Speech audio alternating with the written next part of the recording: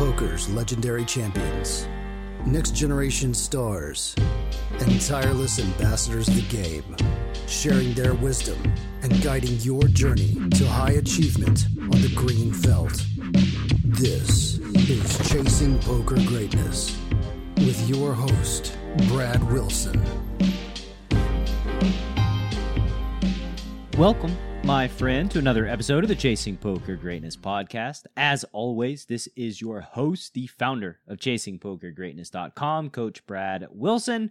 And today's guest on CPG is a former StarCraft world champion and the former owner of a little poker stream you may or may not have heard of, Live at the Bike, Wayne D22 Soso Shang. Wayne has lived quite the life, navigating the worlds of professional video gaming and then making the natural segue into the world of poker. It's probably an overlooked quality of both aspiring professional poker players and longtime pros that an inordinate percentage of them tend to have a major interest in some form of competitive gaming before venturing into the world of poker. Wayne is one of the select few human beings in the world who has performed at a very high level in both disciplines for a very long time. He's even managed to invent a brand new casino poker game that'll be hitting the pit floors in the very near future, a project that's been in the pipeline for a half decade thus far. And in today's conversation with Wayne D22 Soso Shang, you're going to learn Wayne's origin story as one of the OG professional video gamers in the world, some behind-the-scenes news and stories regarding Live at the Bike, what the poker world was like for Wayne coming up in Southern California, and much, much more. So now, without any further ado, I bring to you world-class gamer, professional poker player, and businessman, Wayne D22 Soso Shang.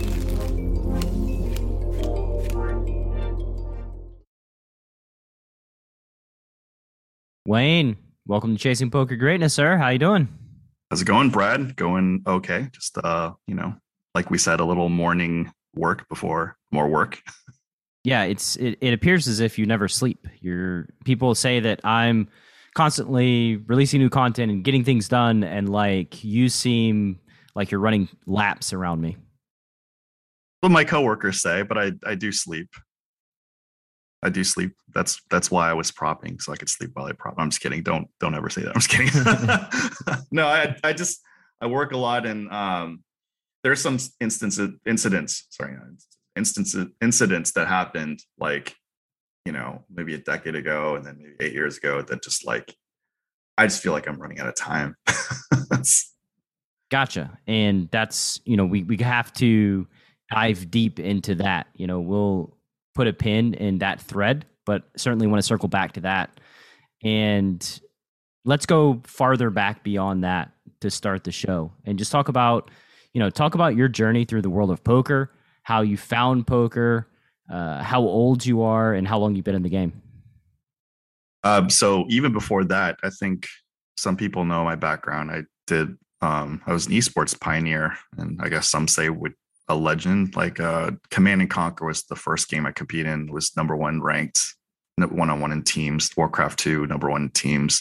StarCraft world champion. Magic the Gathering. I wasn't really my main game, but I had a lot of buddies. Shouts of Brian Weissman, Hui Saint Shui, who were like my mentors, and we made like 2 pro tours. And then it gets to a point like professional gaming was not very mature. So while we could make a living, it wasn't like retirement money. Wasn't like it is today with these young kids. Yeah. That being said, you still need to be. I interact with a lot of them. The contemporary esports guys, and you still have to be like all the way at the top to like make good money.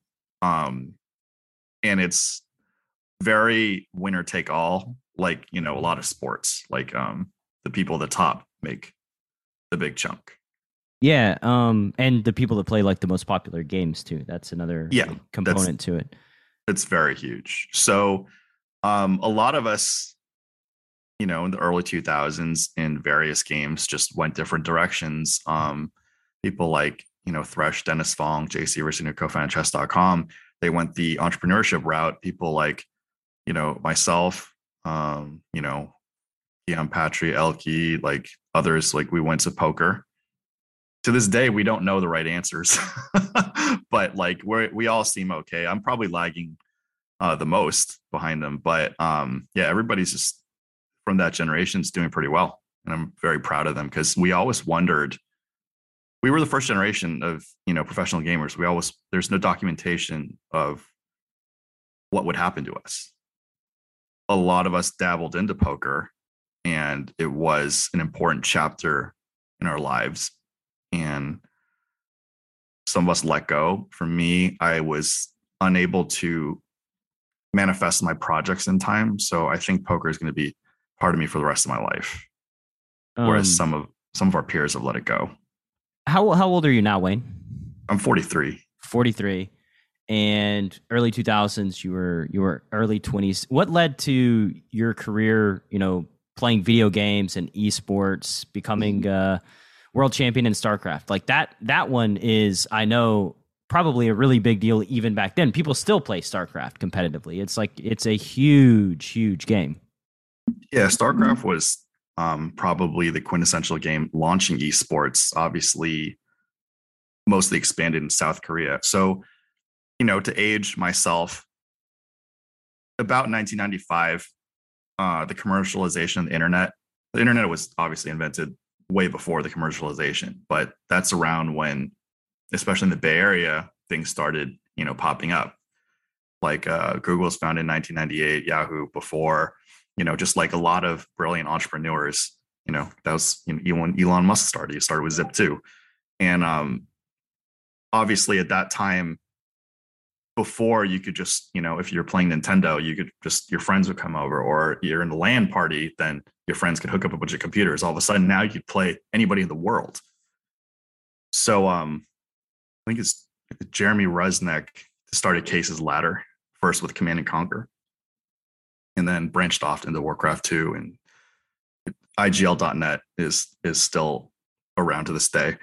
But that was like the hub for player versus player games back then. So being the young Thundercat I was when I think I was 16 at the time. So I just like battled everybody, got to the top. And then there wasn't much left for Command and Conquer, and Warcraft 2 at the time was a little bit more popular. So I branched over there, and I hadn't quite matured in Warcraft 2 yet. And then StarCraft came out. At that time, I was like, I'm quitting video games, man. This is taking too much time. But then one of my buddies, Super Peon, he bought the game for me and sent it to my house. And the rest was history. So that year I did well in ladder. I actually had quit for the summer and then came back. And then the first StarCraft World Championship, one of my closest friends, who's the co-founder of chess.com, Jay Severson, actually won. Like, he told me to register, and I didn't register in time because I wasn't really active. And then I ended up being the commentator, and he won. And he's one of my closest friends, so I'm obviously happy for them. But in the back of my mind, I'm like, yo, man, I could do that too. So then I started competing, and I got a job at gamers.com, which was founded by Thresh, the first professional gamer, the Quake world champion. And yeah, it was just like a dream at that age, because you could just play games, like write about them. Like back then it was like GamePro, like EGM, all those magazines. And it's just like, when you're a kid, you're like, oh my God, it'd be so cool to like do this stuff. And it was. I remember GamePro magazine. I had a subscription, and best time of the month was getting my GamePro in the mailbox, opening it up and just seeing what's coming, seeing the cheat codes, the strategies, all the breakdowns. I mean, that was, I have very fond memories of GamePro magazine. So I have a legacy in, jump starting like StarCraft. Like, I was the front end on content, because this was before replay. So because I was a competitor, and I would be media too. So I would just, when I go to them, I would, play and then write the game reports and release them instantly before Blizzard even could. So, it's really lost in the past right now, and StarCraft obviously doesn't need me, but I really jump started like the professional scene by being media as well as a competitor. So that was incredibly fun. My salary that year was $28,800. So bank. Yeah, for that age, no degree, and to do what I was doing anyway, and like I was so passionate about it, like I was like, oh my god, this is insane, and I didn't realize how little money that was back then. How did it feel like, there's this, you mentioned the commercialization of the internet and gaining the ability to compete against people on a wide scale. Like, how did it feel, going from competing on your Super Nintendo or N64, Sega Genesis, to then going to compete against players from all around the world? So, in my local group, I don't think it's much a surprise. I was destroying just about everybody. Dennis Fong and I never actually clashed. Well, we don't really play the same games except for like Street Fighter 2, in which he's better than me. And like, I guess select people in my groups, like one of my best friends, Eric Wu, he's better than me at Dr. Mario, but he also owns the game. Whereas like I would just be visiting, but he just like would just like hate playing against me because like I found some, niche strategies like imbalances in the game that were not fun. But yeah, just like, you as probably poker players are gamers at heart too. So they have the same sentiment. You just keep playing if you're winning and you just keep going up and up until you reach an echelon where you're the best, or you're like, oh, everyone around me is just better than me. Yeah. And you stand no chance. You have no hope. Yeah. So then, like we talked about when the LAN parties came out, like one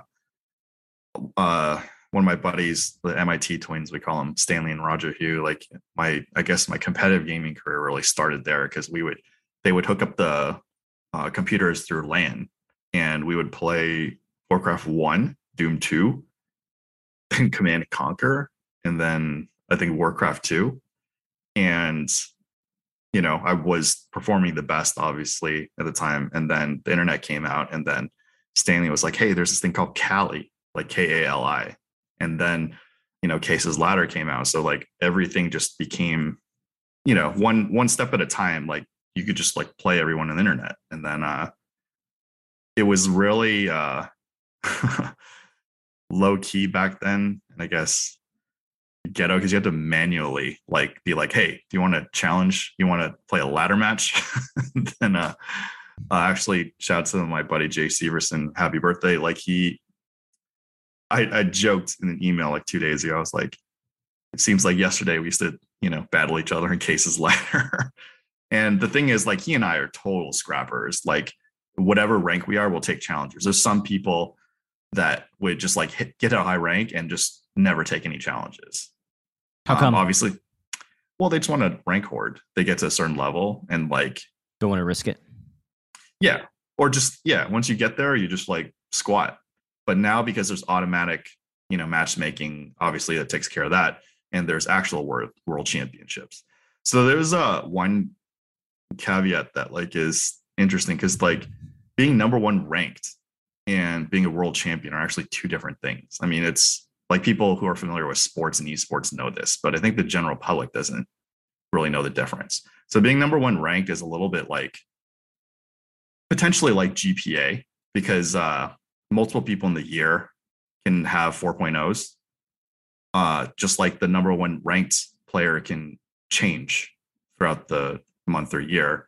But the world championships, it's like, there's no excuses. Everyone participates. And it's also when you're fighting for rank, not everyone's active. That's one of the big things in poker that when people are talking about the best of all time or whatever, first of all, like we know, poker is almost impossible to judge ability.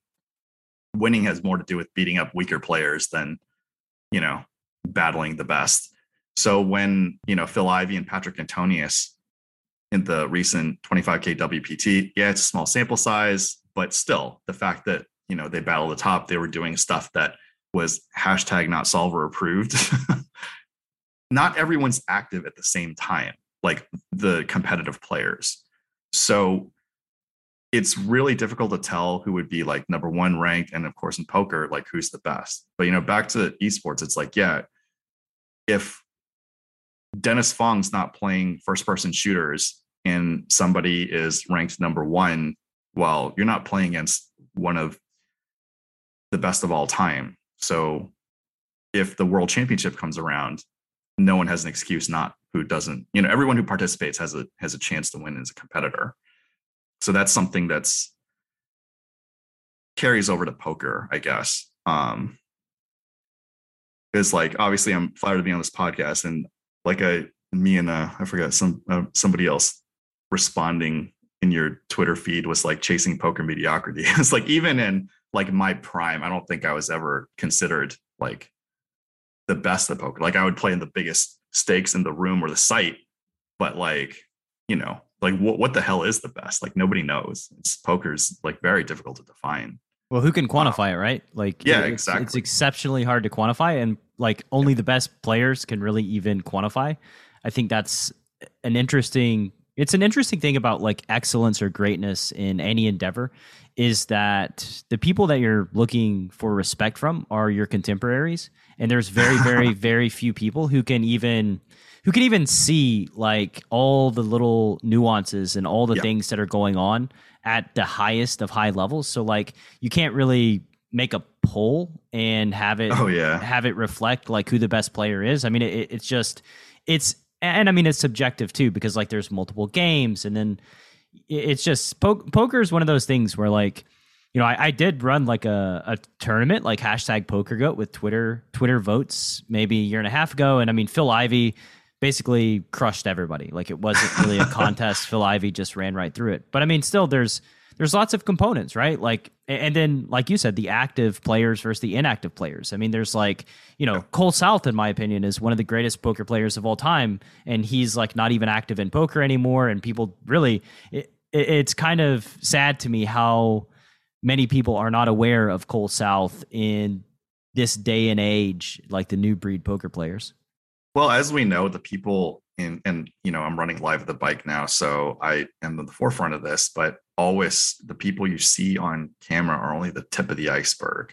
So back to Phil Ivey, like even if he isn't the best, I don't think anyone's going to debate he isn't like one of the best. Yeah, one of the best, or in contention for one of the best. So we could lay that one to rest. Unlike say Phil Hellmuth, which a lot of people have their freaking opinions on.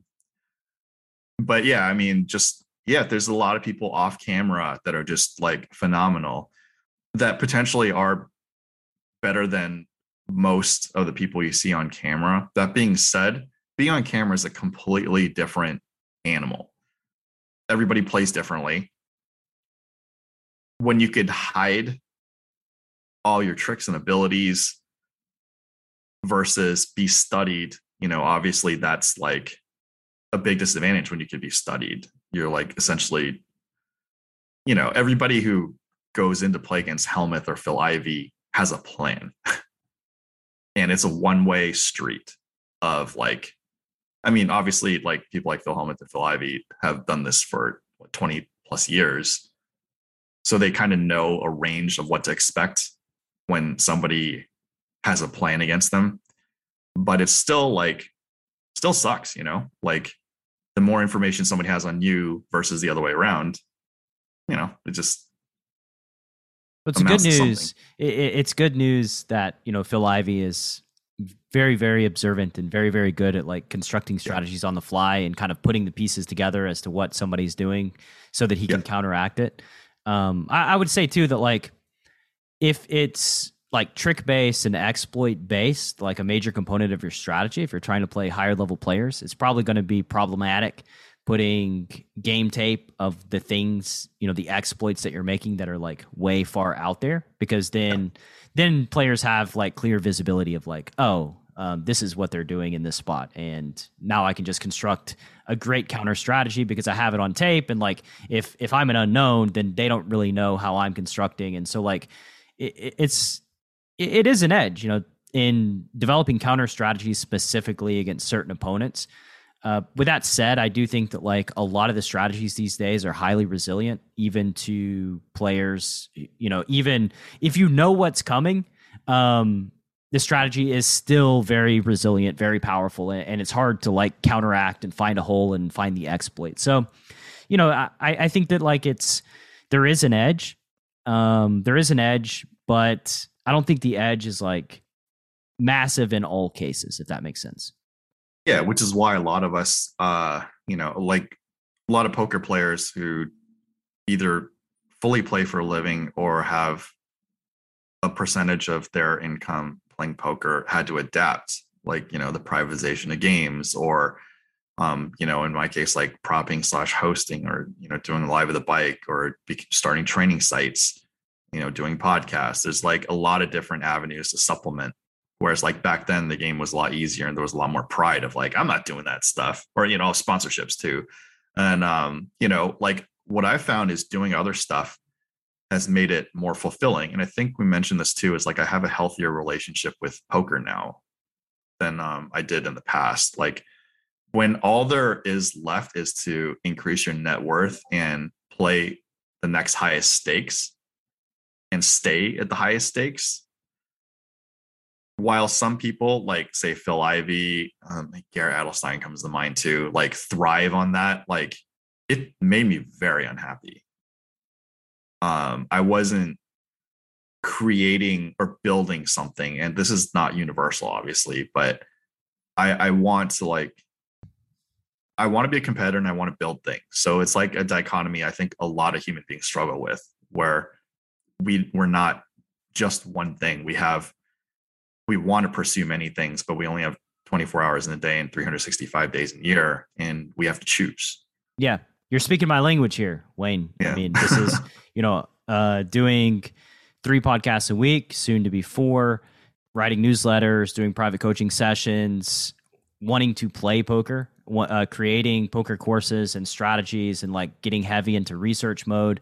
I mean, there's only so many hours in a week, and you can only slice up your time in certain ways. And for me, like poker's taken a back seat this year because of all of my other responsibilities. And also because like, if I'm going to play poker, I want to be in a good poker mindset where like mind, body, spirit, everything is all flowing together. Everything's healthy, and I can dedicate 100% of my energy towards playing.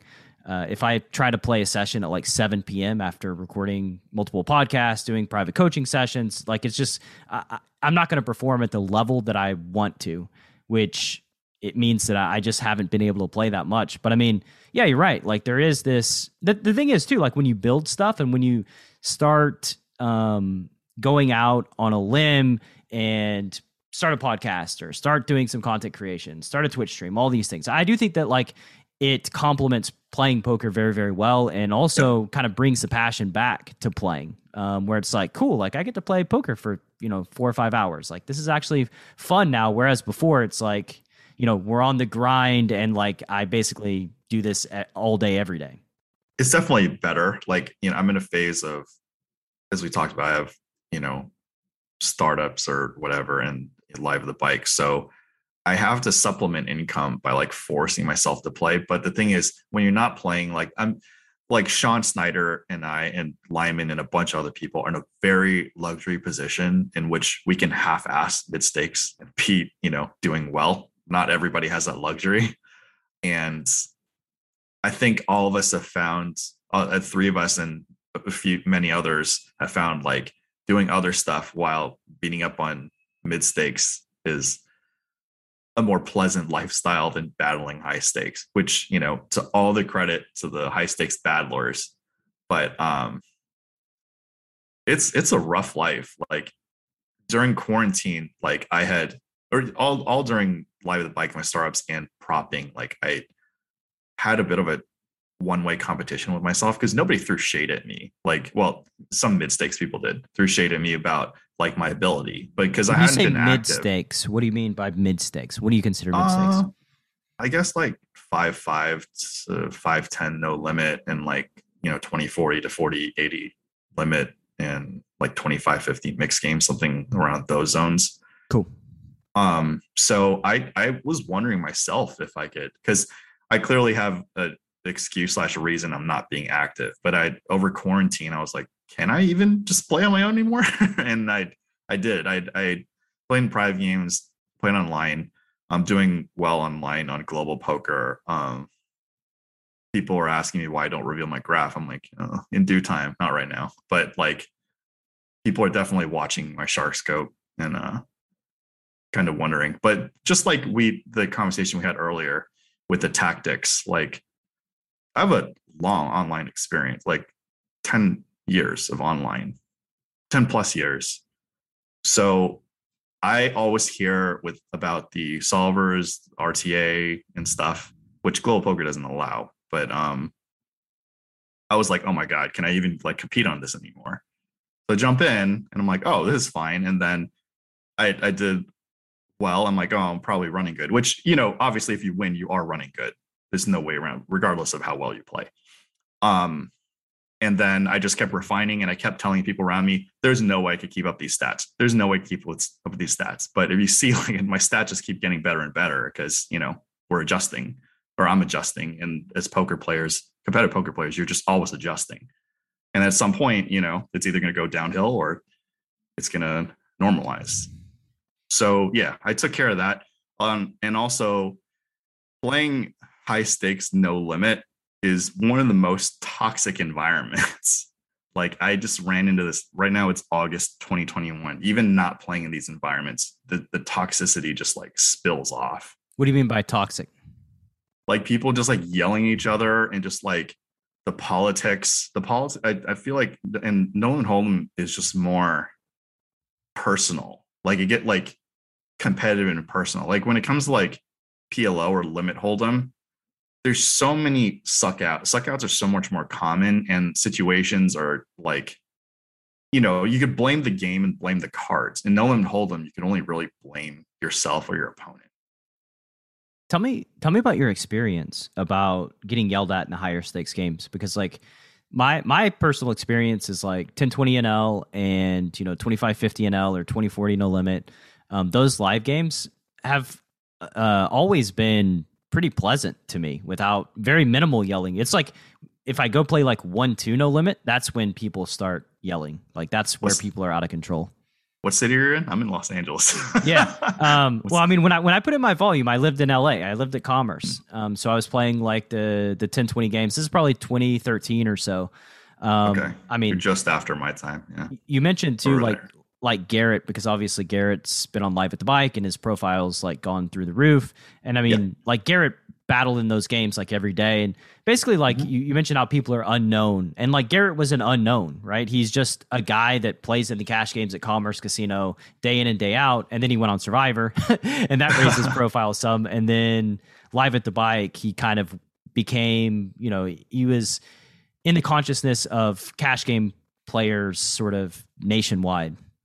So you know how like I think How I Met Your Mother had this concept like revertigo, like you remember somebody as kind of the initial time you meet them. Mm-hmm. So like Garrett and I weren't, I mean, we obviously have like a more working relationship. We're friends now, but like back then, like I just saw him and people would call him like a fish. I'm like, are you kidding me? This guy's like really good. And then I separately found out he was G-Man online. I'm like, okay, this guy clearly is, you know, good. But like when he 4-bets like 10-4 off and shows, you know, then people think he's like dumb, but he's obviously considering other variables that I don't know. I mean, people know enough about him, but I don't want to throw him under the bus with stuff. But yeah, I mean, he's got extra abilities, intuition, and talent that many people don't have.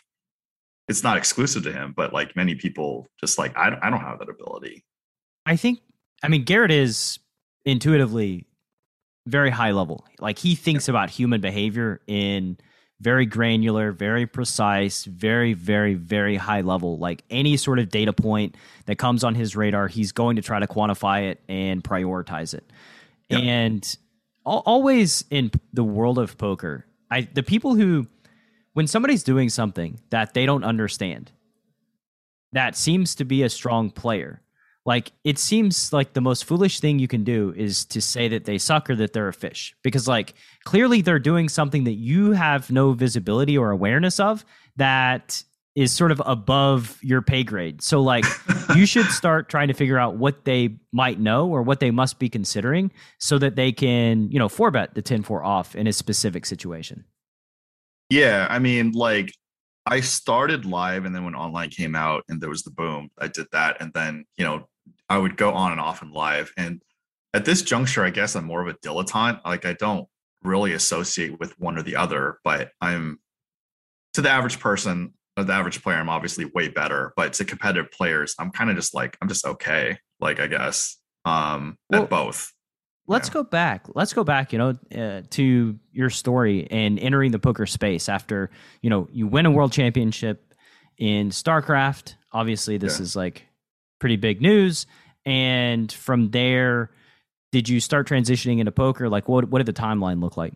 No. So this was about like April 1999. There's like, I guess, one of the all-time natural highs in my life. I don't think I could beat that for like a lot of reasons. A lot of things were, like free spirit, things were going my way. I was really into the infancy of esports and K-pop, which are their histories are very intertwined. And I just competed for that year. And then the World Championships at the end of the year, I got third place. And, Guillaume Patry was just definitively better than me. I mean, he was always better than me, but like the one I won, I got him like 2 out of 3 in one matchup.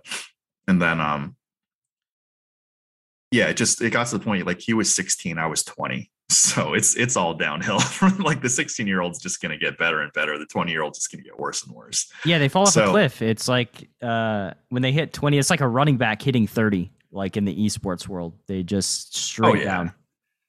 So I'm like, while I didn't capitalize on, say, like money in esports, I'm very lucky that you can Google everything I've done. And I did, I had great years, like a lot of fun, a lot of great memories, and I made money. Like in retrospect, a lot of competitors didn't make money. That's bad to spend a lot of time. I mean, hopefully their achievements can be Googled. Then it's a consolation prize. I mean, they're 16 years old playing video games. Like that's the consolation prize. Like you really love playing video games when you're a teenager, and to do it at a high level and get any recognition would just be like icing on the cake. I mean, I played lots of video games for free and loved every second of it. Yeah, there's a lot of positive reinforcement. I just like connected with on Live at the Bike. He's a big fan of Final Fantasy VII, which had a big impact on me as well. Though being not being a competitive game.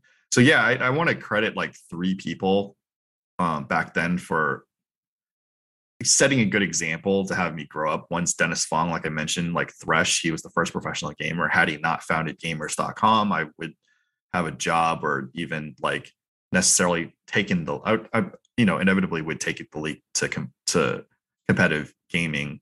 But just his presence probably inspired and allowed other people to think, hey, this is a thing. This is possible.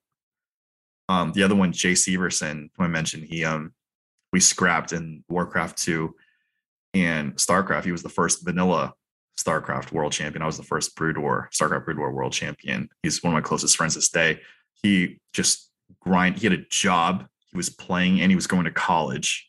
He's like, out of everyone I know, like people can talk about Elon Musk and Bill Gates or blah, blah, blah. Like Jay Severson's my guy. He just like didn't come from like high privilege or whatever and just busted his ass. And he's the co-founder of chess.com with Eric Alabest. Obviously chess.com is freaking huge now. Now he's doing Party Mafia. And then the other guy's Brian Weissman, who is my mentor in Magic the Gathering. He was like 3 or 4 years older than me. So like when we crossed paths, the age gap, obviously when you're a teenager, if somebody's a teenager and somebody's in college, the age gap's like larger, but he had his eye on me, he mentored me. And then we went on to go on to 2 pro tours, and he was the executive producer of Path of Exile. So I had a lot of these like successful competitive gamers to, and they're all older than me, like to various degrees, like one to 3 or 4 years. So I had them to kind of like model, hey, what should I potentially be doing next? So I was one of the last people to kind of like leave out of our, group. in Silicon Valley to like leave professional gaming. And that time the .com crash around 2000 happened. So I really had to think what to do. I had an ex at the time, and her dad was just like, you got to finish school because, I'm Asian. But and I don't think he was wrong, but like it's definitely a life choice. So I went back down to San Diego, UC San Diego, tried to grind the computer science. Some stuff happened in my life that maybe we consider a lot. Met Maria Ho pre-poker. I found out later she played in whatever when she was a teen, but like really, she wanted it. She wanted to be a competitive player. I just was happy to make money from it. So we would like start at Verona or at Sycuan and like $3, $6 limit hold'em. And, the rest is kind of history. Like online came out, the Moneymaker Boom came out. When the Moneymaker Boom happened, like we all had some background. So when people were flooding in, we were better than them. So, things were easy. Like I think Sean Snyder and a bunch of people, Garrett, Andy, like we were all part of that boom. And then, as one by one, people drop out, they go bust or don't want to do this anymore. And yeah, do something else. I think my favorite story about that is after Black Friday, 2011, first place that I went to was Commerce and was like grinding, and a bunch of young kids there. I'm probably mid-20s at this point, and we're like talking at the 1020 stake, and I think 4 of them I played against on Ultimate Bet. We all knew each other's screen names, and then that was the last time I saw any of them. I think the only one that like is still around that I know from like the UB days specifically is like Hank the Tank, Hank Zarnecki, and all the other players. Like I have no idea what happened to them. They stopped if they continued playing poker, it wasn't live poker. Yeah. Like we'll backtrack to Sean Snyder. So I crossed paths with him in like, I don't know, 2004, 5, 6, somewhere around there. I was playing mainly online. I was on all the major sites like Party Poker. I did my best on Hollywood Poker. I didn't do Poker Stars very much because you had to to reap the rewards, you needed Supernova Elite. And I just wasn't I never wanted to make a commitment. And then before Black Friday, I was mainly on Full Tilt again, because I didn't want to make the commitment. I did have a Poker Stars account in case the game was good. The games were good on there, and just didn't care so much about the rake back. I don't know why. Yeah, I never really liked Stars personally. I don't like the I guess software. It was like the software. Like I didn't like the colors and the software. I was like, I don't like this. Did you have this problem where you would click like one of the buttons and it just wouldn't register? So I didn't play hardly any MTTs. Like I played pure cash and almost no volume on Stars, really ever. Just didn't like the games weren't that great. And the games were definitely tougher on Stars than Full Tilt. That was another reason too. But I would click raise, call, or fold, and it just wouldn't register. And I would just be slamming my mouse. I'm like, what the heck's going on? Yeah. Especially when you want to call an all in and you have the nuts, right? But kind of important that the mouse works in those moments. Right. So yeah, I mean, we and a bunch of poker players have a lot of crossover in history. And then, like you said, when Black Friday happened, I mainly played limit and 7-card set. I dabbled in no limit, and I ran into Garrett, DJF, and a bunch of other people that Brian Kim, and I don't remember everybody, or Bryce Yaki, just a ton. And we just we're trying to navigate the live poker world after Black Friday. I did the Cake Network was still around, so I was able to play on the Cake Network.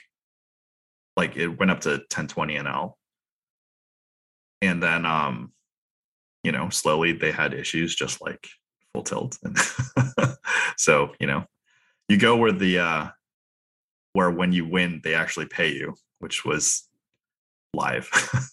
Pretty much. Yeah, pretty much. I mean, I was already burned, and so for me it was I didn't play online poker for probably 3 or 4 years. Really until Bitcoin kind of entered the equation. It was I like, I don't trust this. I'm like the spouse that gets cheated on. I'm just jilted. Like, I'm going to play live because at live poker, I can buy in, I can cash out, I can get my money. I don't have to deal with the bank. I don't have to deal with a check from Singapore. No bullshit. Like, I just I want to play cards to get paid. Is that too much to ask? You know, a recent conversation with several people, because like, you know, quarantine, you know, did okay, but like I'm owed like, you know, low five figures, which I'm never going to see, or just like, yeah, I mean, like, I'm not going to bother chasing down, because like, what's the chance of getting it? Like less than 5%.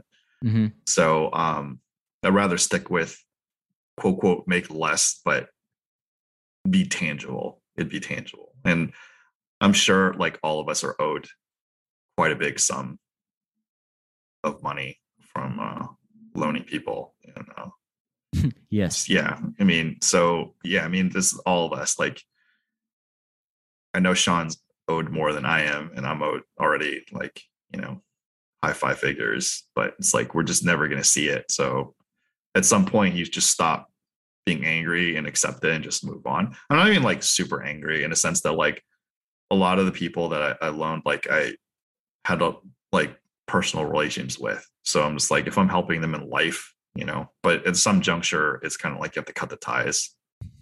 Yeah. I mean, you just move on. And then like, you know, I've done stuff that I'm not too happy about, and I have to make amends with those. Like, everything's pretty clean, but like you know, like I owe Elkie a favor, and like, you know, some other stuff, but it's the poker world, you know, you got to just like do what you can to navigate and figure it out.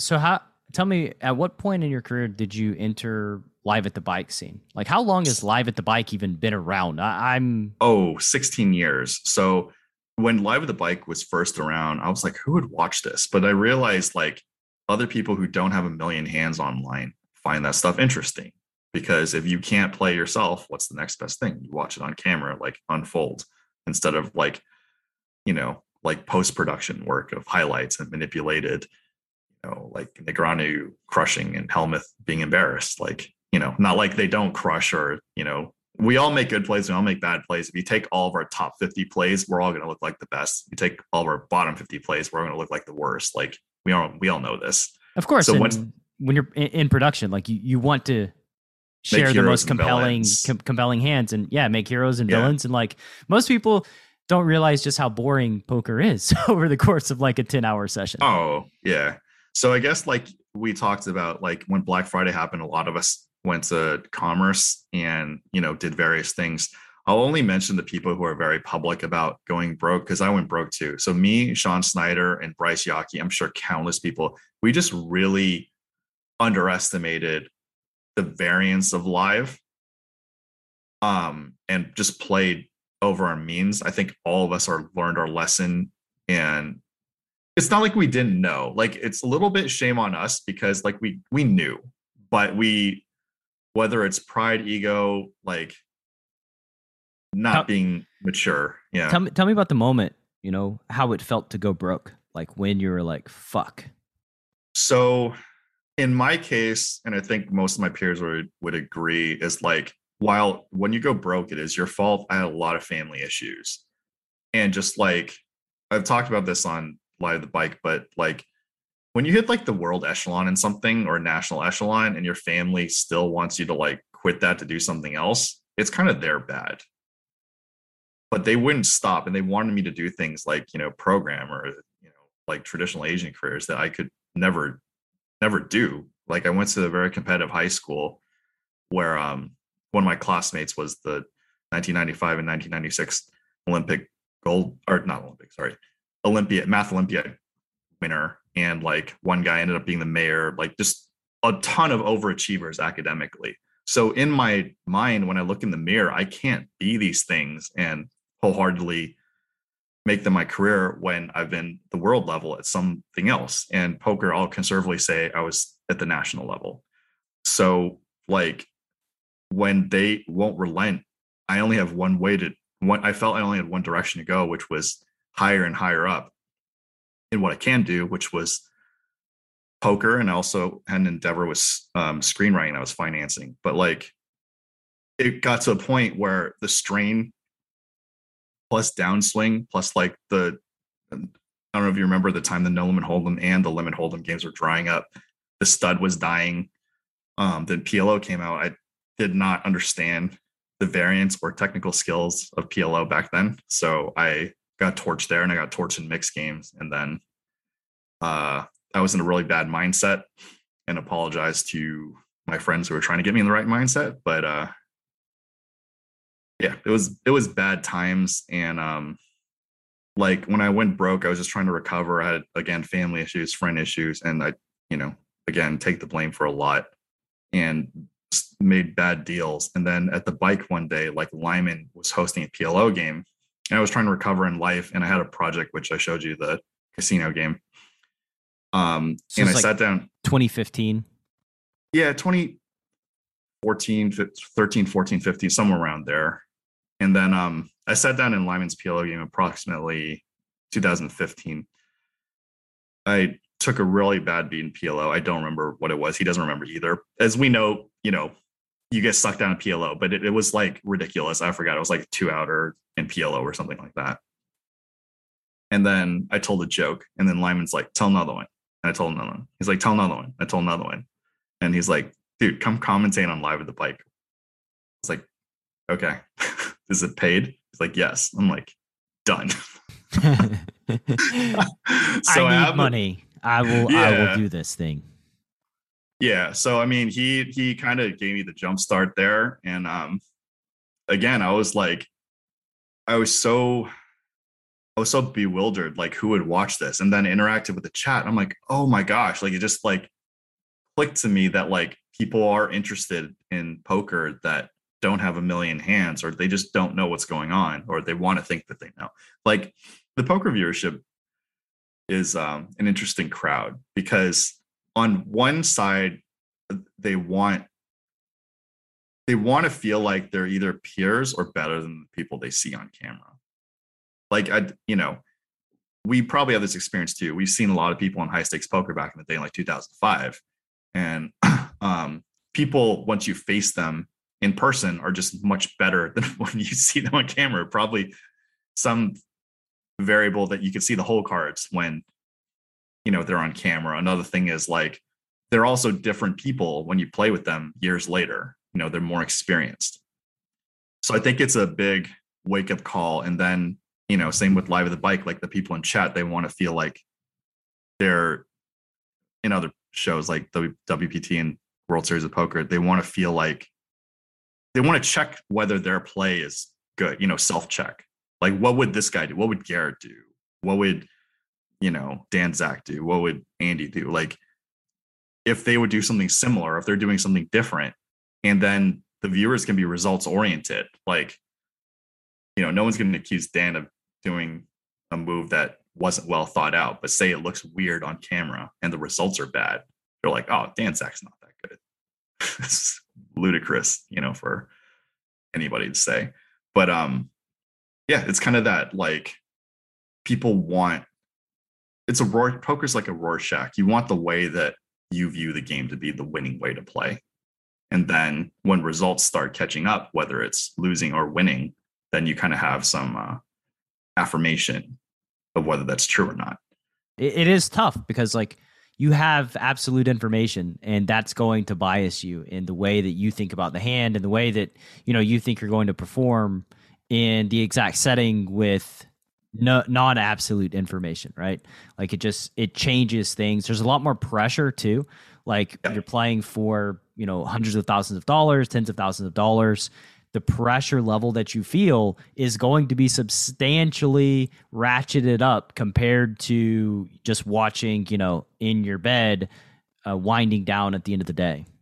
And it's a video, if you do something, it's on the internet for all time. So one thing when on commentary I mentioned, when you're watching the screen, you don't see everything. Like, I've played on Live at the Bike and I watch myself and the moves, and like the camera doesn't pick up everything. So when somebody does like the best example is Garrett. Like when he does something that's, off from quote unquote standard, he probably saw something that and is not caught on camera. Even myself, my hand, and like some people have incredible live read abilities. Like, obviously Garrett comes to mind, but also like Alec Torelli, like Ryan Fee, like myself, like our accuracy is just like scarily high. Like, some people are just like very confident about their like live read abilities. And yeah, I mean, like you should be very scared when people on camera just have incredibly high accuracy. The decision to enter a hand is fundamental to poker strategy. Too tight, and they know what you have. Too loose, and you're easy to run over. Pre-flop Bootcamp from Chasing Poker Greatness is a comprehensive guide to locking down your pre-flop game and creating true range advantage. 8 days of guided training, over 60 optimal ranges, and access to a dedicated community of players that will push your pre-flop game from a place of weakness to your greatest strength. Go to chasingpokergreatness.com/bootcamp. Available now. John, I wanted to ask you why you decided to invest into Preflop Bootcamp. Everything that you had done with me to that point, or I had heard you do, had impressed me. I loved the podcast.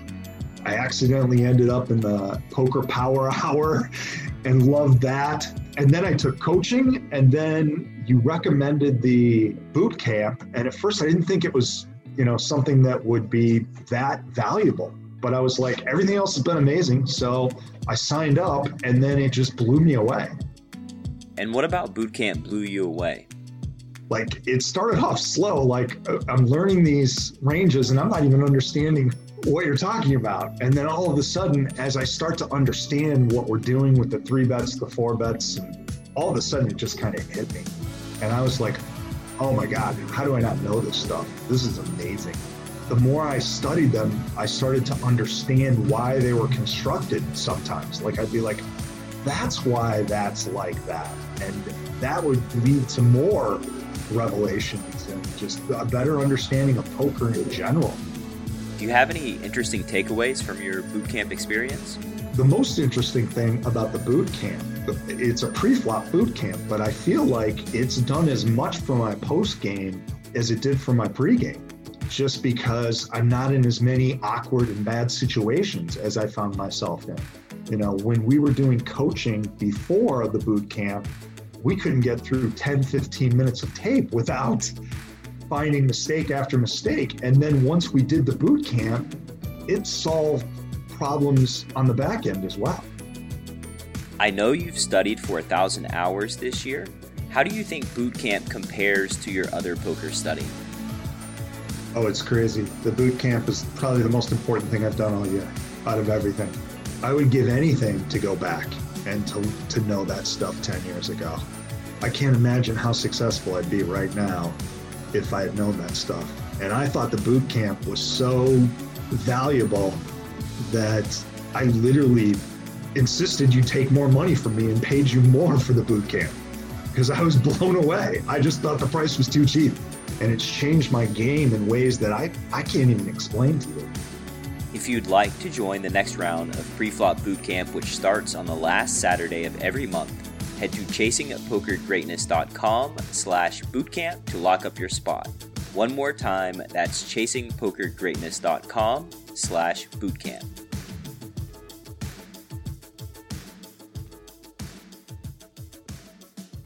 Well, I think in some ways, like, the camera benefits Garrett and those type of players because it makes more pressure. Like, if this is like what those players, they want as much pressure as possible because like whenever there's more pressure, then they're going to get more data points in which to base their reads. And so they're going to play better. And so like, that's just these guys that perform very, very well under pressure and are able to read people very well. Like, yeah, they're going to thrive on a live stream because you have it's just very natural for them to thrive in that environment. They're built for it. Yeah, you're absolutely right. And I tend to not want to, throw too many opinions out there because when you're commentating on Live the Bike, you're the commentator shouldn't be the star of the show. It's the poker. So yeah, now that we're here, I definitely have mentioned to Dan, Zach, and Garrett, like watching them operate, I've like just learned so much of what I didn't do when I was being competitive. And I just really question myself to ever go back. I'm just never going to go back and play high stakes competitively off camera. Like I'll do it on camera, or if I need something like to stream something, but just like the amount of work, talent, and just like above the rim, I guess, thought process and execution. I'm just like, I'm done. I'm good. What do your days look like now as it relates to Live at the Bike? Like how many hours? What's going on with Live at the Bike? Give us some updates. Okay, so there's going to be more an official announcement in a few months, but Live at the Bike got bought out and is going to be televised after a revamp. So who bought it out? Bally's. There's a lot of stuff in the queue where I know of the big picture. And again, like in a few months, there's going to be a bigger announcement and more fleshed out plans. But until that happens, then, I'm just going to say that what's going on now is in preparation for that. Even what's going on. Like, even what's going on now with Live at the Bike is in preparation for that. So what people see right now is kind of like the end of an era. This is going to be Live at the Bike Classic. Me, Brian, and JJ were hired back, and we're doing some stuff. We have additional people coming in. Still going to be in LA? Well, obviously it's Live at the Bike, so it's got to be in LA, right? Yeah, I know of some of the bigger picture plans, but yeah, definitely. It's likely still going to be that room. There's going to be a lot of changes, and they're still in discussion. And Live at the Bike is the longest poker live stream out there and has the most high stakes episodes. And that's kind of the legacy that we're potentially going to uphold. And like I said, I don't think this was recorded, but people nowadays see me on the front end of Live at the Bike, but Live at the Bike's not really mine. Like I'm the Tim Cook to Apple. Like Apple belongs to Steve Jobs. So like the original people that built this thing, and there's been a lot of staff and a lot of teamwork over the years. And like the people on the back end who you don't see and you don't hear get a lot of credit for, pushing this thing forward to, for 16 years, maybe it's 17. Anyway, whatever. It's 16 years. 17. It's a while. It's been going for a decade and a half at least. Yeah. So there's people make comments about this could be better, that could be better. And it's like, for the most part, I would say 80%, if not 90% plus, we're aware. But the thing is, we have a small team and a limited budget, and that's going to change. Good. And and there was like, I have a influence on a key sector in Live at the Bike, but clearly there's a lot of things I can't do, which other people would be better. Even if I had like infinite money, infinite time, and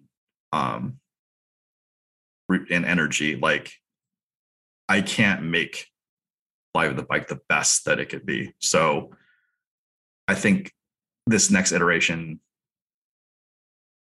this like new era is going to try to push it to the next level, and it's just not going to end. Like Live at the Bike, ideally, like the World Series and the WPT and Poker Stars or whatever are here to stay until like as long as poker's still around. Like there's always these narratives, poker's dead. Well, poker can't really die unless the human race dies, because like chess and poker are going to be with the human race. Yeah, if there's 10 human beings left in the world. Poker will like, be played. Yeah, they're going to play poker against each other. It's just 2 days of the 365 days of the year, there is going to be poker night. Even if there's 10 people left. Right. So what are your thoughts? What are your thoughts on the Hustler live stream? Like they ramped up in the last few months too. Do you consider them like sort of spin-off competition? Like they've been respectful to me and I've been respectful of them. They've obviously done a good job. There's some disagreements with the people running there and other people on Live the Bike. And it kind of is what it is. I don't really know what to say. They're like Ryan Feldman, he works really hard. He always wanted to do things like his way, and now he gets a chance, and it's it's doing well. I don't know how to quantify it more. Like well, I mean, on it when Live at the Bike started, I say competitors, but like there's a lot of live streams these days. Like there's a lot of poker rooms that have live stream games with commentary. Yeah, I mean, I think everybody's playing different games. Like I don't know how more to say. I think like I asked some, and the thing is like the production now for Live Bike is years old. It's like 4 years old. So like when something new comes out, then something new comes out.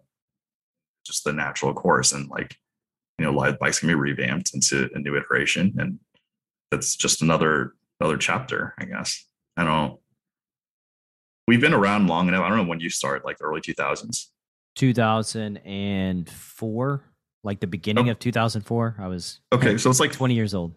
Yeah, so it's like 15 years from you. We've seen so much that like what goes on is just kind of a blip in poker history. Whereas like I guess the first probably 3 years, if not maybe 5, but probably first 3, when everything's fresh in our eyes, we're just like, oh my God, we have all these opinions. Like remember when I first saw Gus Hansen on a WPT, I'm like, oh my God, this guy's like playing so bad because he like plays loose. And then I'm like, oh, this guy plays in position all the time and just like wrecks people. And when he plays out of position, he has these crazy lines. So at that era, I don't know what's going on now, but in that era, he was just like so far above the curve. And it's funny. I remember one of those WPTs, there's an interview with Freddie Deeb and Gus busts Freddie out.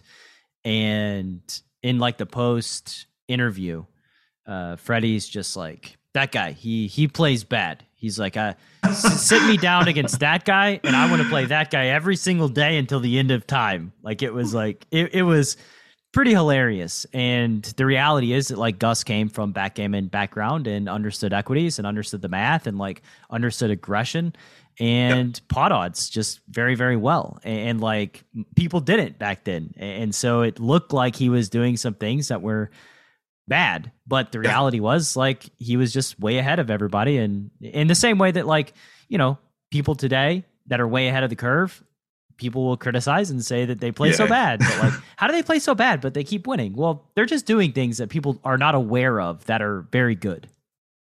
I was just in a private game recently, like a month ago, and there are a bunch of like old school, and I say old school by like, they were active when you came out after Black Friday, and they were commenting on Garrett, and they were like, oh, he's probably a small winner back then. I'm like, do we see the same people? Like, I remember back then they would call Garrett like a donkey and stuff. I'm like, do we see the same player? Like, I see this guy who just like sees the Matrix, and I'm like, these guys like see 10-4 offsuit and just like, I don't know.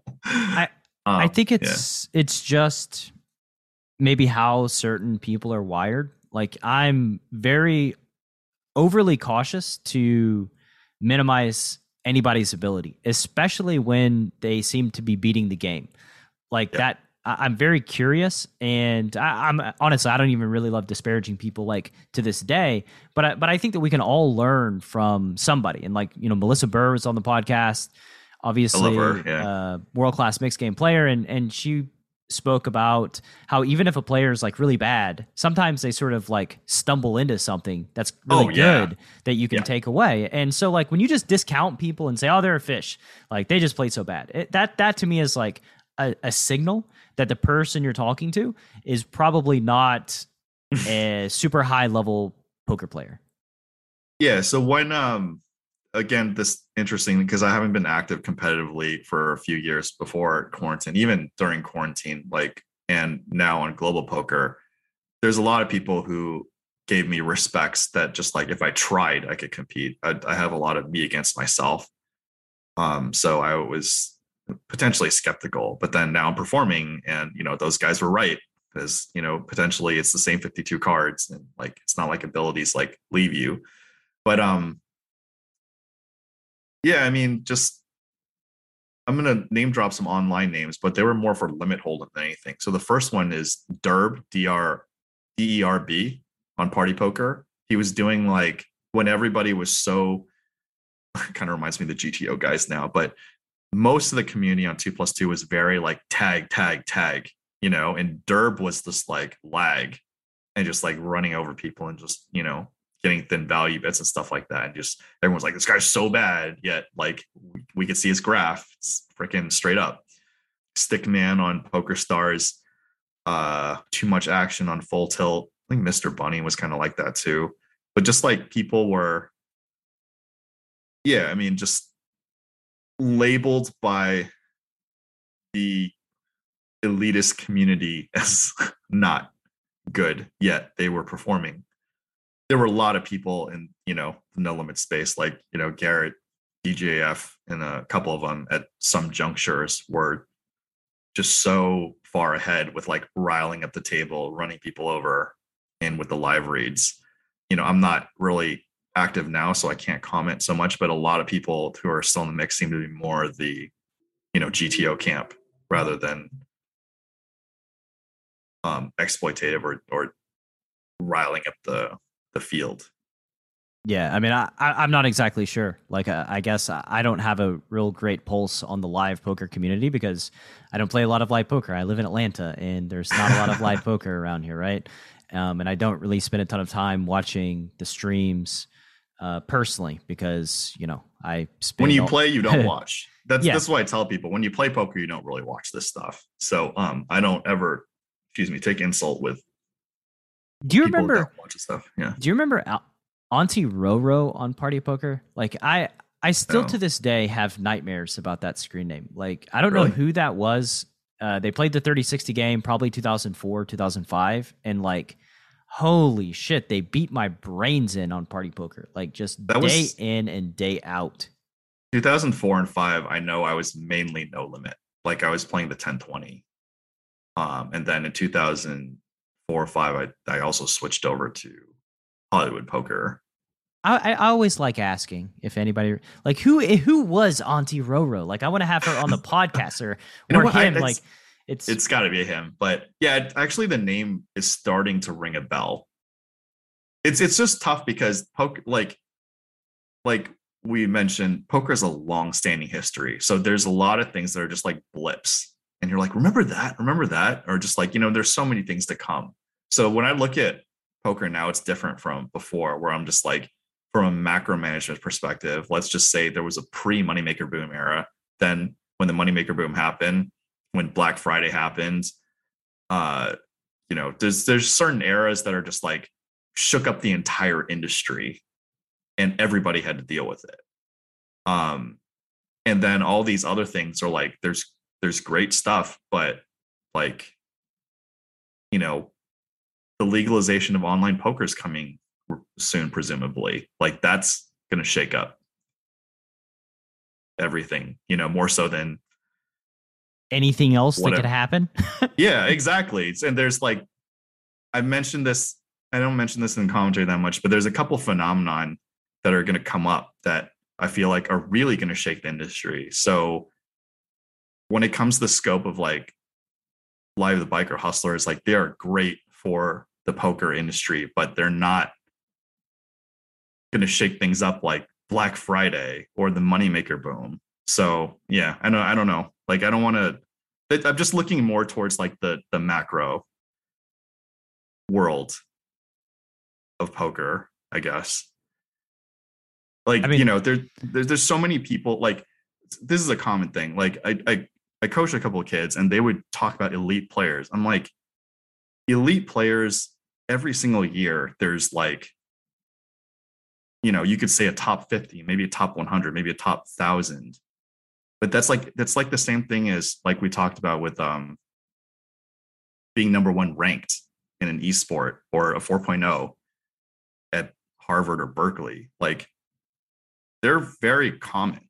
Like there's very few phenomena that are just like Phil Ivey, where just like after 30 years, even if he's not the best, he's still, Seidel. I mean, yeah, exactly. Eric Seidel. There's some phenomenon that like, I'm going to say it right now. Phil Hellmuth, like I'm going to defend that guy. Like the amount of shade that's thrown at him is just so undeserved. And I feel like it was a manipulation from the media back in 2005, where they just showcased like hands where he blows up or just happens to make the wrong decision. I don't know. It is very difficult to quantify who the greatest of all time is. And like, I don't think Phil wants to be the greatest of all. Like, I think Phil in the 2000s, Phil played the poker boom better than any other person in the world. And like him, yeah, I agree. Getting airtime through blowing up was so beneficial to him and his brand and all the opportunities that kind of came his way downstream. Like he was playing the brand game when nobody else really was. And that to me is like, obviously shows that he's very intelligent, thinking, strategic human being. And I actually, I agree with you that I think Phil gets lots of shade. I make fun of Phil Hellmuth from time to time on the podcast myself, but like the guy's had tons of success and he's had it in many different eras, and you can't really take that away from him. You can't really deny it. I think he and Chris Moneymaker are the two most important people in poker from a macro management perspective, because like while it's celebrated like Phil Ivey or some wizards, they don't really bring people into the game like Phil Hellmuth does. So for poker to stay alive, Phil Hellmuth probably does one of the best, if not the best job of keeping people interested in poker, because whether the narrative is that he's the greatest of all time or that he sucks, like part of what brings people in poker is they need to think that somebody sucks. Because the fallacy of poker is that you play because you think you can win, or you're not nearly as big of a deficit as you potentially are against the competition. Once that illusion fades that you're not a winning player, or you're a bigger loser than losing player than you think you are, then you stop playing, or you mostly stop playing. It's not so fun. I think that Hellmuth and what you're speaking to is polarization, and polarization is just typically good for business. Whether people hate you or love you, the last thing you want is indifference. And like the thing about Hellmuth is people watch him to see him lose, and other people watch him to see him win, but everybody watches. It's the same like with Conor McGregor in MMA. Like some people love him and they watch to see him win, and some people absolutely despise him and just watch to see him lose. And like that's why they're draws. That's why they're compelling. That's why people want to watch. They don't want to watch the GTO wizard that just like is totally even keel, across a 5-hour stream and doesn't have any outbursts. And like that's just like, you don't really have any interest in them as a human being, and you don't any rooting interest. I mean, it's not just that. Like the GTO wizards, like they're going to do stuff that looks off, and I'm going to trust that they're right because they're battling every day. But from the viewer, it's like, okay, that's right. Big deal. It also doesn't apply to like mid stakes games and low stakes games, in which most of the viewers are. And when as a commentator, when you try to describe it and talk about it, like it's going to be so over the heads of the viewer that like it doesn't make for like real compelling viewing. And I have negative mastery when it comes to that stuff, because like the fields that I play in, they don't really apply. So I love hearing Dan Zach talk about him, because even if he's not active in No Limit, he is very closely integrated with the theory. And of course, I talk with a bunch of super pros too that explain stuff to me. So I kind of get a lot of spill off. But yeah, it's just like the people watching and what's going on the screen, it's not hitting the supply isn't hitting the demand. That's people why like Gabe Kaplan was great, right? Gabe Kaplan could commentate in a way that anybody could understand. Yeah. We've been struggling with that with Live at the Bike, and all poker shows struggle with that because people like Ali Najad and Nick Schulman are very good because they're able to break things down succinctly and quantify at the same time. Like I've heard people say they don't like their commentary because just nothing's universal. Like the audience is at such a wide range of receiving this like monologue that you just can't hit everything, I guess. Well, the people you try to hit are the people that are watching poker on shows, right? Like that's the avatar, the demographic you're targeting. And I think that like earlier in the show, we kind of alluded to the fact that like we're not the demographic. We're not the demographic that they're speaking to. Yeah, even like the high stakes games on Live at the Bike, like Chris Brewer mentioned this, like I just have no interest in watching like Noah Van Holden. It's not like that. Obviously, I greatly respect the guys who are especially contemporary wizards and executors, but just like I've seen it all and done it all. And just like I joke with Chris Brewer too, that like the guy on camera who's the most bored is probably the best player. When people are debating like who the best player at the table is, like who looks the most bored, who looks the most excited, the person who's most excited is probably the biggest fish. It's joking, but like you get the point. Like it's Matthew Marvin actually texted me this morning. He's like that I should be showcased more. And I'm like, I'm boring to watch because people are trying to they're looking to find a flaw in me in my execution. Like I'm definitely no GOAT or like contemporary like competitive player, but my accuracy is so high that it's just boring. It's like there's no if a viewer is watching me, there's nothing to see. It's like I either execute something perfect / close to perfect, or somehow I misjudged one street. So, people like Garrett who are willing to make like $200,000 bluffs, like that's interesting. It's even interesting for me if I were to watch poker. But when you see people like say me or Alec Torelli or something, and just like, I know Alec Torelli gets thrown a lot of shade, but you can't deny that, he's a world-class player and has really high accuracy, like live and on stream. When they're just like accuracy over and over, it's not that exciting. You want to see something like off or weird, Sure. You want to see a mistake. You want to see a big laydown or a bluff in an inopportune time when you just dust your stack off. Like, I mean, think about like probably the most famous hand at Live at the Bike, or one of the most famous hands, is like when Andy got stacked by Garrett, or not Garrett. Andy got stacked by Jackie. Yeah. There's so many opinions on that, and it's just like I feel really bad for Andy, especially for because of like training sites is beating up on him. Like no one's going to deny, and he doesn't deny that he quote made a mistake. How big was that mistake or / mistakes? And how many of us have literally done the same thing or even 10 times worse?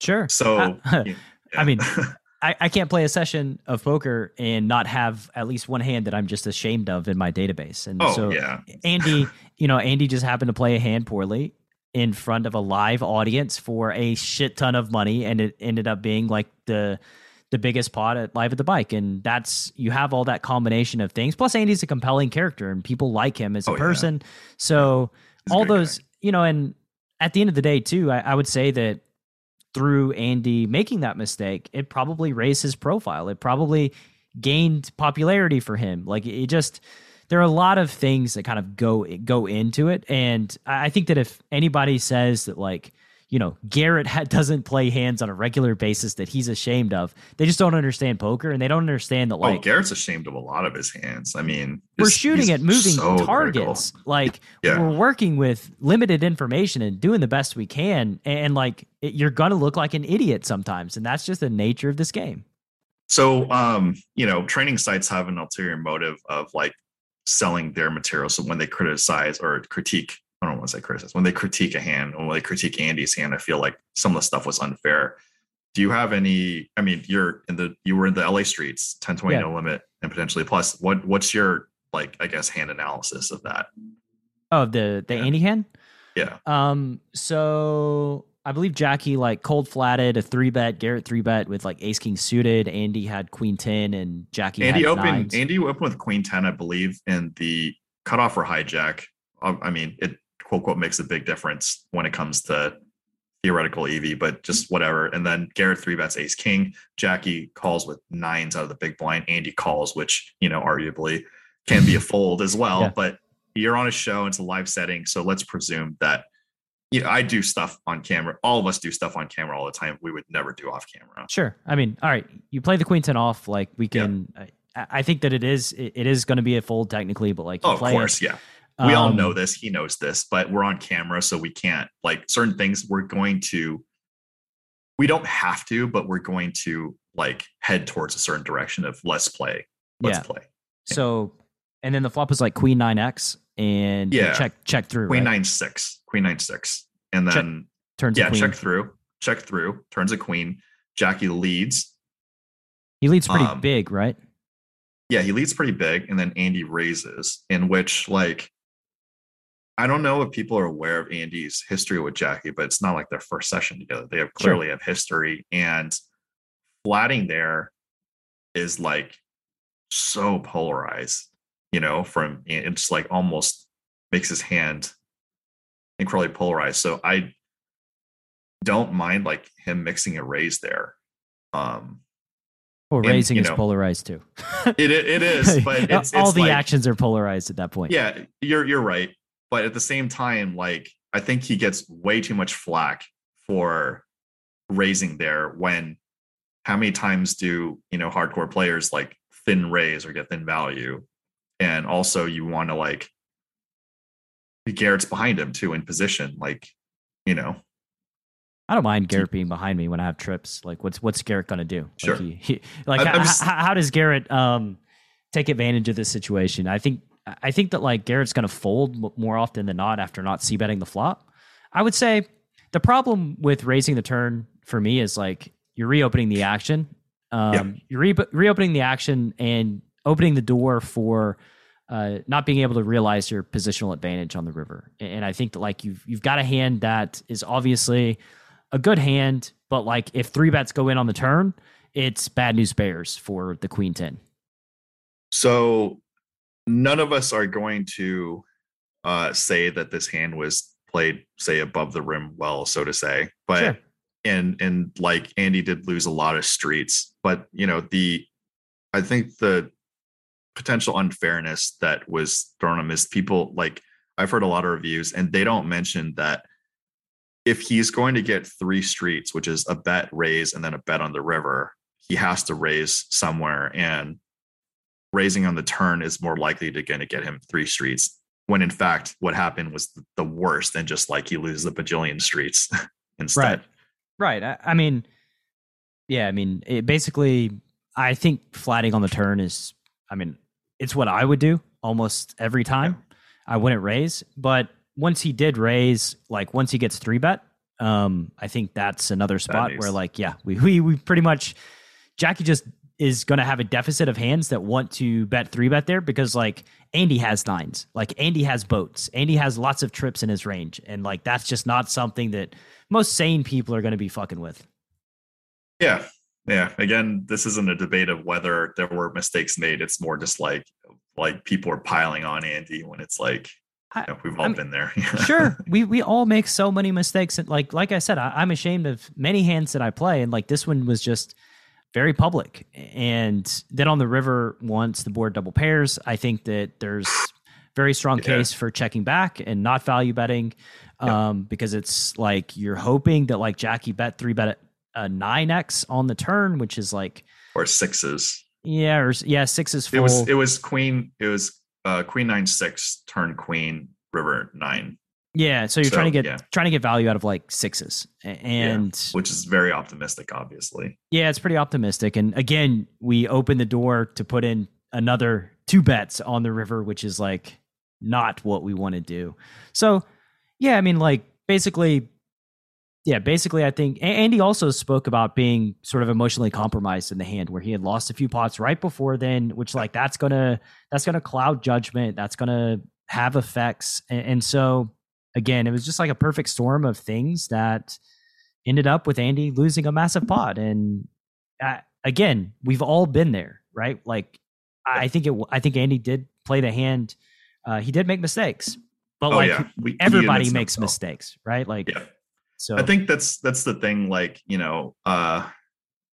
obviously he's my friend, and I'm not going to say that he played the hand well by any means, but people are like piling on when it's like, dude, he didn't play the hand quote well, but there were reasons that he played like that. And all of us who are, competitive players or even recreational players have all done things like infinitely, larger mistakes than that. And just like, have a little freaking heart and compassion of the guy playing on camera, I guess.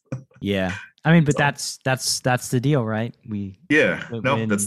Everybody signs up to play on camera. You take the good with the bad, the praise with the criticism, and those guys.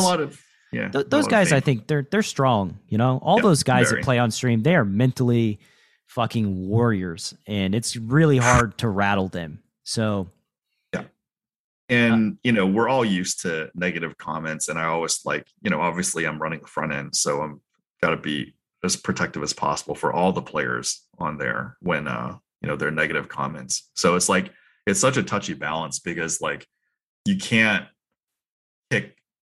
time out or ban people who are just like critiquing play, but just like it doesn't feel good.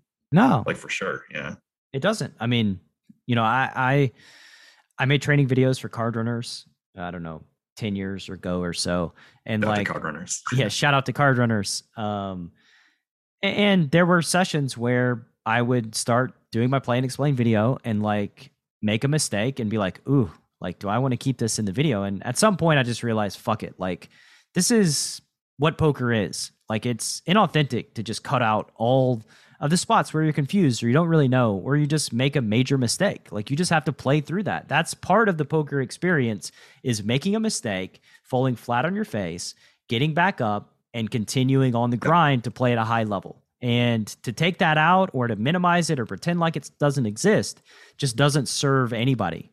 Yeah. And, like Helmus quoted Dwan, like, let's see if you're even around in 5 years. I'm willing to bet Andy's still going to be around 5 years. So, I mean, Andy's been around, since at least the early 2000s. Like, I remember playing at him with Commerce, or playing with him at Commerce with like, giant chip stacks and like just acting like the fastest acting player that you play against. So yeah, he's been around forever, and he'll continue to be around as long as he wants to be around in the poker world. And if he's not around, it's because he decided he doesn't want to play poker anymore. Yeah, I mean, like, I guess unbeknownst to the public, like when I talk to say Andy, Garrett, or whatever, Dan, not Dan, because I do ask him poker questions. We almost never talk about poker. We just like talk about like life, and just sure. Yeah, I mean, like, Garrett's definitely helped my mental health. He does that to the public. Like, if people email him, he will give you life advice on mental health and just like some stuff that, I'm pretty weak in. I don't know. It's been very helpful. Like, more so than any poker lesson he would potentially give me. Yeah. Garrett's a pretty good dude. Wayne, we're at about the hour and a half mark here for this conversation. And I know that we have one more talking point to speak about directly before we part ways. So I'll ask you the question of, what's a project you're working on right now that's near and dear to your heart? So yeah, people see Live at the Bike and me there. And Live at the Bike is an important part of my life, but my actual baby is Two Hand Hold'em. It's a casino game. I patented it in 2015. license agreement was signed in 2017 February, and because of like the DOJ and just like COVID, it hasn't been released. So the URL for the demo is play and the number 2 then letters hh.com, and you're dealt 4 cards. You see a flop. The dealer has 3 cards. You split the 2 whole cards into 2 sets of 2 whole cards, and you could check or raise either based on the flop, and then deals turn in river, and the dealer plays best 2 out of 3. So that should be released this year at Commerce, and I'm hoping Cosmo as well.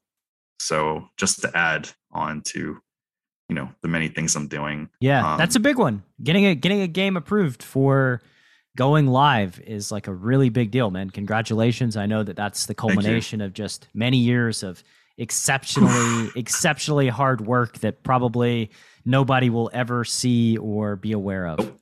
Yeah, and that's the thing about like Live at the Bike too. It's like obviously like Garrett is like the star, and but just like he communicates to me that and me to the rest of the team that he appreciates all the hard work in the back end, which is a lot of freaking stuff. Like we're getting stuff done. Like even my own personal brand at Poker Career has really taken a backseat to what goes on the screen for Live at the Bike. But yeah, I mean, 2-hand Hold'em is my baby, and like there's more stuff coming up, and yeah, I think you and I, Brad, both have a lot of stuff coming up that people don't know about yet, but we'll continue. I don't even know about stuff that's coming up. I can never, like this time last year, quarantine aside, like I have been literally unable to predict so many things that happen like in the world and my own life that, yeah, it's surprising. We just have to like, just keep adjusting. But when the game does get released, I'm going to come back here and put the link in the comments section below. Yeah, it'll be on the show page too. Like we'll put the link on the show page so the listener can click through. You showed it to me beforehand. It's actually kind of it's. I mean, I guess that's the point, to be addictive and fun. But it's a pretty fun game. And it's just like what's great is like it kind of like when people comment on the game, it's kind of like when we first played poker, like the first year, 2, 3 years, we have all these like ideas and theories about the game, and it's just we'll see. Like the player gets it's from a designer perspective. I finally get to see what it's like when people with fresh eyes like look at your thing, rather than I've been a competitive gamer, so I'm the one who usually looks at designs through fresh eyes. So It's just a different experience. For sure, man. And best of luck with the release of your game. Play2hh.com, right? Yeah. Is the URL. Get Lyman on the pod.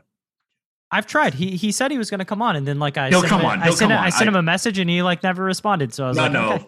No, fuck that guy. I'll get him on. Like, dude, he will listen to me. So he's meaning to. He's meaning to. Like I talked to him before, and there must have been some scheduling thing, but he'll come on. Yeah, these things like fall through the cracks, and like I've got episodes planned out for probably the next 2 months, so I'm not like. There's no rush. It's not really time sensitive. Yeah, there's no rush, but definitely get them on. So. For sure, man. And final question here for the Chasing Poker Greatness listener: where can they find more about you on the World Wide Web? A lot of it's now really fragmented. Like my YouTube is really taking a backseat to running the front end of Live at the Bike. I don't know. Like for the interim, just subscribe to liveatthebike.com. You're going to see some changes in the upcoming months. And, when 2-hand Hold'em comes out, rest assured, like every gaming community that I'm involved in, whether it's poker, StarCraft, Hearthstone, blah, blah, blah, like they're going to hear. Yeah. Play2hh, play the game. You'll be interacting with a little bit of Wayne's soul there at the casino. Very much so. Thank you, man. Thank you for your time and your energy. Very grateful. Best of luck. Brad. Excited to see, all the exciting projects that are about to come to fruition. I'm excited to see what you have coming up too. So peace out, man. Later. Thanks for listening to Chasing Poker Greatness. You can subscribe on Apple Podcasts or on your favorite podcast app. Go to chasingpokergreatness.com to get the newsletter, join the Greatness Village community, book a coaching session, or dive into the latest data-driven poker courses. Follow the show on Twitter @CPG Podcast.